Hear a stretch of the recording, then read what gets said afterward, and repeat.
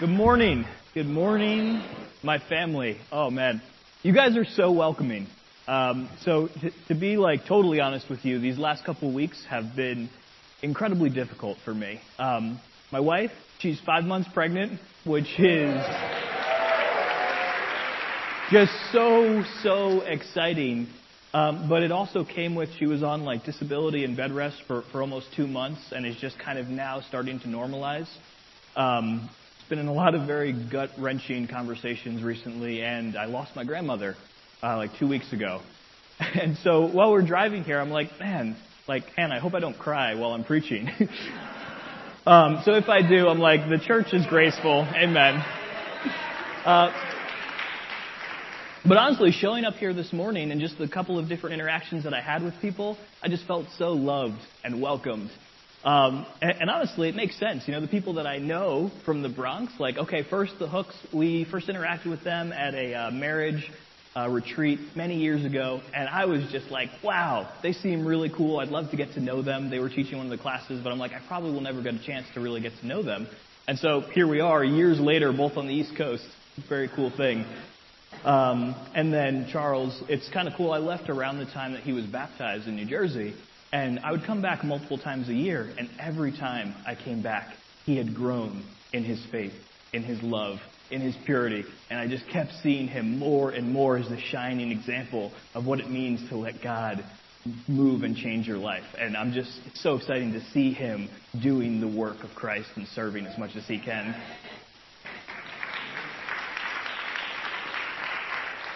And I get the pleasure of working with Elaine.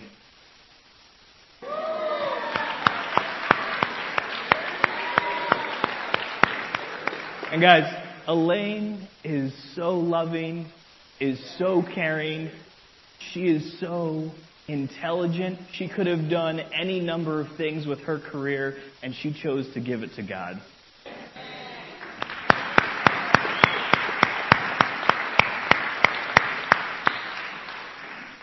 So I tell you, despite the fact that these weeks have been tough, showing up here and feeling welcomed, it's just a reminder of how strong this family is.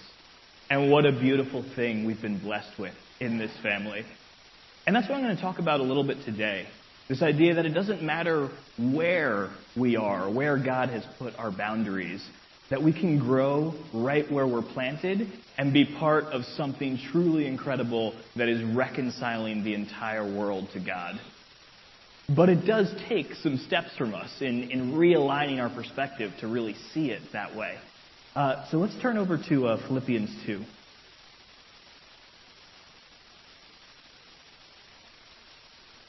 going to start in verse 12 here. Therefore, my dear friends, have you as always obeyed, not only in my presence, but now much more in my absence, continue to work out your salvation with fear and trembling. For it is God who works in you to will and to act in order to fulfill his good purpose. Do everything without grumbling or arguing, so that you may become blameless and pure, children of God without fault in a warped and crooked generation. Then you will shine among them like stars in the sky as you hold firmly to the word of life. And then I will be able to boast on that day of Christ that I did not run or labor in vain, but even if I am being poured out like a drink offering on the sacrifice and service coming from your faith, I am glad and rejoice with all of you. So you too should be glad and rejoice with me. Man, the scripture is this incredible promise that this God who created all things would allow us to become his children, that we could somehow work towards becoming blameless and pure before him. But it's also pretty challenging. Do everything without grumbling or arguing. Honestly, I think it's our natural inclination to grumble at that sentence. And the slower we read it, the more challenging it becomes. But amen, those are the words written. And to be honest with you, I grew up such a grumbler. And, I had this God-fearing household. My mom and my dad, they were a man and woman of faith and wanted to do the right thing. And they worked very hard to try to instill this fact that, okay, you need to learn from God. But unfortunately, despite that, I grew up with just this deep, entrenched entitlement. I didn't like hard work at all. I worked for my dad for a number of summers at his construction company. And very often, he would give me a task, and then I would go and begrudgingly complete said task, and then I would go find some shade, and I'd sit down, and sipping on a Pepsi or something, and he'd come over, he's like, "What are you doing? You're here to work. Why are you on the ground?" And I just didn't get it. I didn't understand the concept that you finish a task at work and then you go and you get another task. I don't know. And honestly, this entitlement, it was sick. I expected to be rich. I didn't have these big dreams of what I was going to do or have a plan. I just expected it.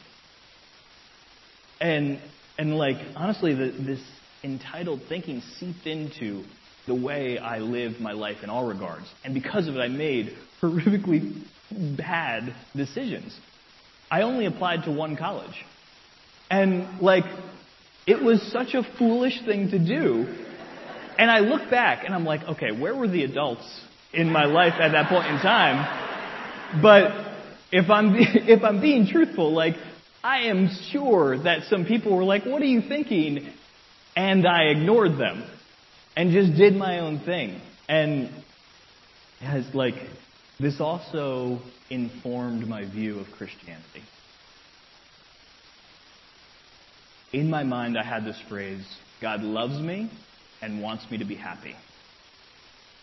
And while pieces of that are probably true, that is a gross reduction of the Christian message. That is not the gospel. Yes, God loves us. Yes, He's working for the good of all men. But our entitled happiness is not His primary concern. That was not Christianity. And so that view of Christianity, it didn't stop me from becoming more prideful. It didn't stop me from adding all these vices into my life and just continually being it's okay, God loves me, He wants me to be happy, I'm forgiven. It didn't at all challenge my thinking. And it didn't stop me from hurting so many people while calling myself a Christian. And I was not a Christian. I cannot look back at that period of my life and it all be yes, I wasn't. So I really love the book of Jude. The short little book, 25 verses, it packs a powerful punch of encouragement and challenge. And when I was studying the Bible and really starting to, let people open up my life and ask me questions, I read Jude and it walloped me. It just hit me so hard. And specifically Jude 16. These are grumblers, finding fault. Following after their own lusts, they speak arrogantly, flattering people for the sake of gaining an advantage. And word for word, that was me. I couldn't look at other sin lists in the Bible. I could kind of give myself some grace on some of the words and terms. This one was me. And it also is who Satan is desperate to have me become again. And as I proceed through different stages of my life and am in new different situations, Satan's working to pull me right back into this mentality. So, yeah, it's painful for me to read it. Again, those people that I hurt while calling myself a Christian. There's a reason that people hate the religion of Christianity. And it's because of who I was then. It's because I lived my life without regard for at all what God was asking me to do, and instead just went by my own devices, my own opinion of the Word. Not good. James 1:27 says, "Pure and undefiled religion in the sight of our God and Father is this, to visit orphans and widows in their distress and to keep oneself unstained from the world." It's a beautiful thing. If someone tells you like, "Oh, I don't like religion, I'm just spiritual," point to James 1:27. Because you can't argue with this as a bad thing. But this is what we have to live like to actually give that example. Like, true religion is amazing. It changes our heart. It changes the way that we live. It changes the very structures of power in the world. It replaces everything and kind of flips the tables. Like, Jesus looked around at things and he's like, no, it's going to be different. We're going to use the authority that God has given us to serve others.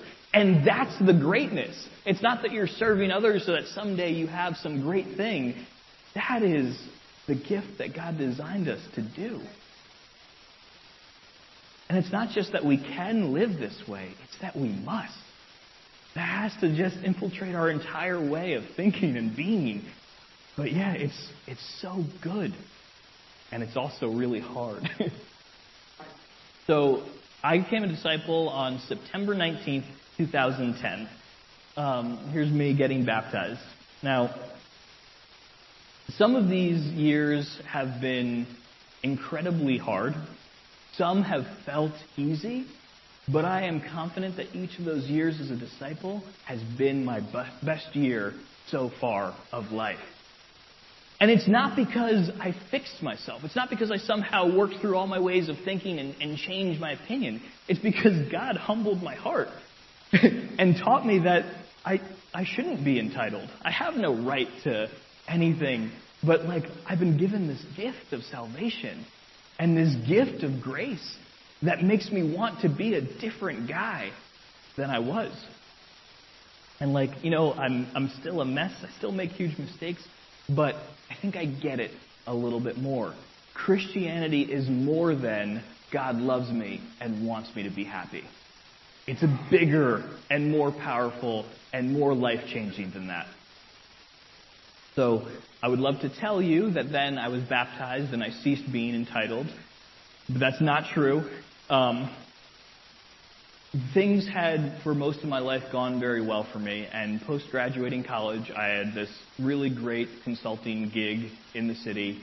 I had a lot of plans for what I was going to do with the money and how things were going, and just it all felt good and just felt easy. I think God humbles us the most when we need the most humbling.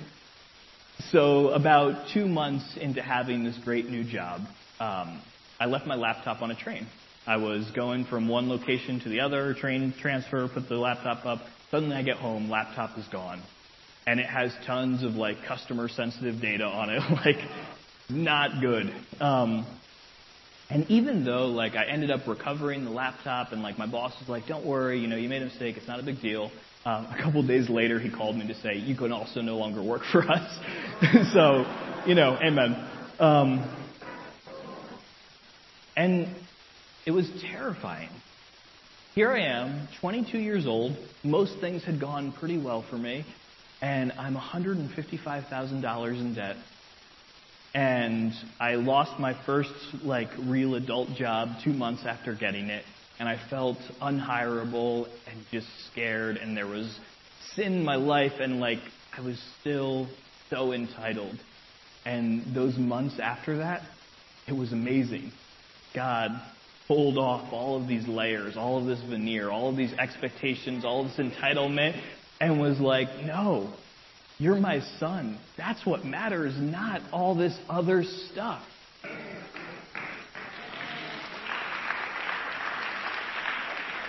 So, it's with these different situations in life, where we work, where we live, we don't always get to pick them.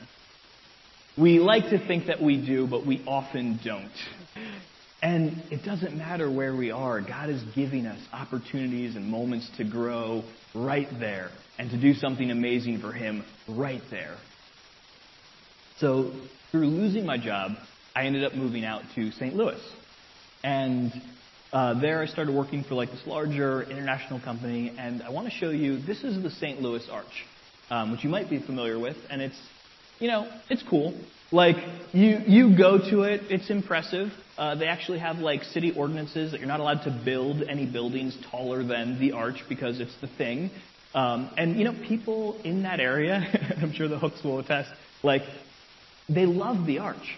They put it on their billboards, in company names. Like, it is such a piece of the local culture there. And honestly, we as humans, we think this way. We're always looking for some, like, big monument to tie ourselves to that, like, gives us a sense of identity. And, like, okay, yeah, this is the cool arch of my city that I live in. Does that make sense? So yeah. That will be useful in some further illustrations. And so during this time, there was a lot of really cool things happening at work, and I kept getting these different opportunities, and I kind of kept taking them, and each one came at the cost of a little bit more of my time, a little bit more of the time that I would otherwise have for my marriage, that I would otherwise have for the church. Each came with a little bit more responsibilities and expectations, a little bit more of my heart, a little bit more of any type of creative energy that I had. Like, it kept going into this thing. And it kept, like, it felt good, and it felt like, okay, this makes sense. And Satan is constantly lying to us to make us believe that these other human things, these jobs, like, they're where we should keep putting our bets into, and our time and our money. Does that make sense? Yeah. Okay. So this all kind of really came to a head in about 2016. So Hannah and I, we were leading our young professionals ministry in St. Louis, which is like your bridge here, and it was really a great thing. Like, we loved it. We loved having people in our homes. Like, we just felt useful. Like, it was amazing, but also it was completely unsustainable. Here I am working like 60-plus hours a week, traveling a lot, and then trying to help out this local ministry and give as much time as possible there. And, like, I wouldn't give back that time at all because it was so good and so much happened, but it was not a life that could have made any sense. We would have never brought a child into that situation. Like, it didn't make sense of, like, okay, we can keep doing these things. So around that point in time, we had an opportunity to go out to Dubai. And Dubai is like, it's so weird. It's like everything is just so much more extra in Dubai. Like, there's all these, like, gold-plated cars, and, like, they have indoor ski slopes, and it's just, like, all these incredibly high towers, including right now the tallest tower in the world. So that's called the Burj Khalifa, which has no relation to Wiz Khalifa. They're separate entities. And I want to show you the Burj Khalifa compared to the St. Louis Arch. And you know what I mean? Like, being from St. Louis for a time, like, it's a little embarrassing. Like, there's our monument, And it's actually really funny. When you're going up the elevator to the top floor in the Burj Khalifa, you are passing by, in the elevator, they're showing on the wall screen all these other towers that you are now higher than and higher than. And so, it gets to the Empire State Building, and they're doing their thing like, oh, yeah, that's down there. We're up here. And this is the way that the world works. Right? There's always something bigger. There's always something better. That even if you go and build the tallest tower in the world, people are actively trying to build something bigger. And so, we're up there at the very top of this crazy building, and you're looking around, and there's skyscrapers that you can see that just look pathetic in comparison to where you are. And it's cool. It's interesting. You know what I mean? Like, it was a nice sight to see. But the wildest thing is that the best time that we had in Dubai was not there, was not seeing all these other really cool sights. It was the time that we spent with disciples. The family dinners that we had. These different, like, situations where it came out a little pixelated, but, like, all these different, like, just times that we had right on the ground floor meeting with our family was so encouraging and so exciting and just so much more. Like, I got back to St. Louis, and I'm telling people at my job about the trip, And like they're asking me about the sights, and I'm telling them about the disciples, and they're like, "You're so weird." And I'm like, "You don't get it." And honestly, so this is Abhijit and Rowena. They took the whole day off to just take us around and show us different places and stuff. And we hung out with them for one day, and they are lifelong friends now. We Skype with them a couple times a year. When they come out here for Vision 2020, they're going to first fly up to the New York area and stay with us for a couple days, and we'll all head down to one day as disciples, sharing with each other and talking about real things and really talking about our past and the present and how God's working on our life now. That's all it took. And getting to meet them was far more valuable than all the other stuff of the trip. Than whatever pay I got while being out there. And so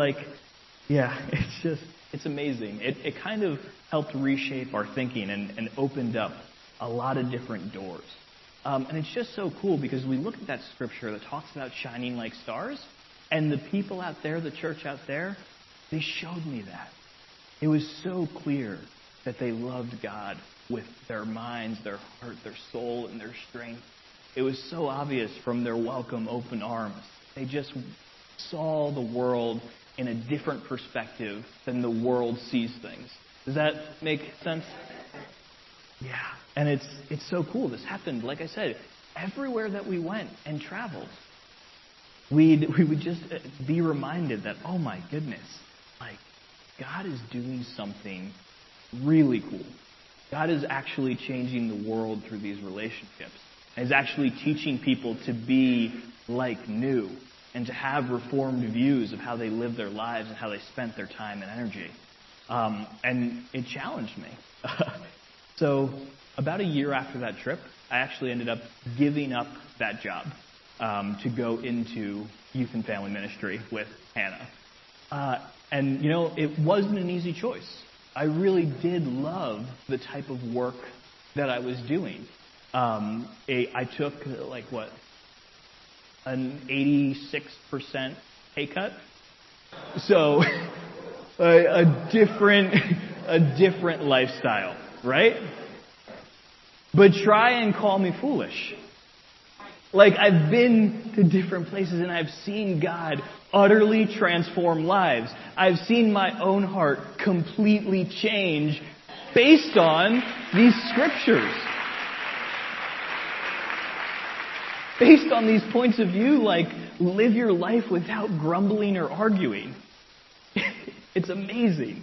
It's so, so amazing. I saw my own entitled, bitter heart be changed by what God is doing in the world. And so I'm not saying that we all need to go into the ministry. It's not practical.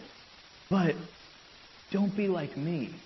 Don't be deceived by Satan that all of your time and all of your money and all of your ideas belong to the people that you work for. That belong to this tower and this tower and this taller building. That's what the world is desperate to convince us of, and it's not true. It's just not true. So those different ideas that you have to meet and love your neighborhood, those different ideas that you say of oh wow, we could probably help those in this nursing home over here, or these orphans over here. Don't just keep kicking those down the road because you're busy. Don't keep getting sucked into everything else and say oh yeah, that's going to be really awesome when I do it someday. Take that on now. Your time, God's. Your heart is His. Your mind, your very soul. He designed each one of us uniquely to be in the situations that we are and to show His glory in that situation. So yeah, grab onto those things and really see where God will take it. And what He plans to do with your neighborhood and the people that you work with and the people that you interact with on the train, wherever. It's really cool. God is trying to reconcile this entire world to Himself, and we get to participate in that. One last thing that I wanted to mention about when I got baptized. So I got baptized as attached to some of the summer internships that were happening in 2010. So I had known Rob for a long time, but the reason that we were able to connect is that we were both working in Manhattan at the time, him as an intern for the church, and me for this other company. And so through those interactions in 2010, that's what helped open my eyes to the scriptures, which means that if you gave any money at all to special missions in 2010, you're part of the reason that God found me and saved me, which is, I'm so, so thankful for. So I want to talk a little bit about Isaiah, because Isaiah 24 through 27 has this really rich imagery. And essentially what's happening is that the prophet is comparing this city that is the best that the world can come up with, and this other city, which he describes as God's holy mountain. And so he's kind of working through these scriptures, and he's helping us see that the very best that the world has to offer is embarrassing compared to what God has. And at one point it even talks about how essentially it's like swimming in sewage compared to it.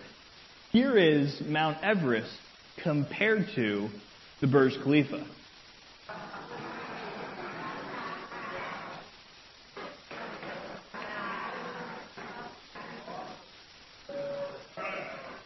And you know what? Humans are going to keep building taller towers. And maybe someday someone will build a tower that's as tall as Mount Everest.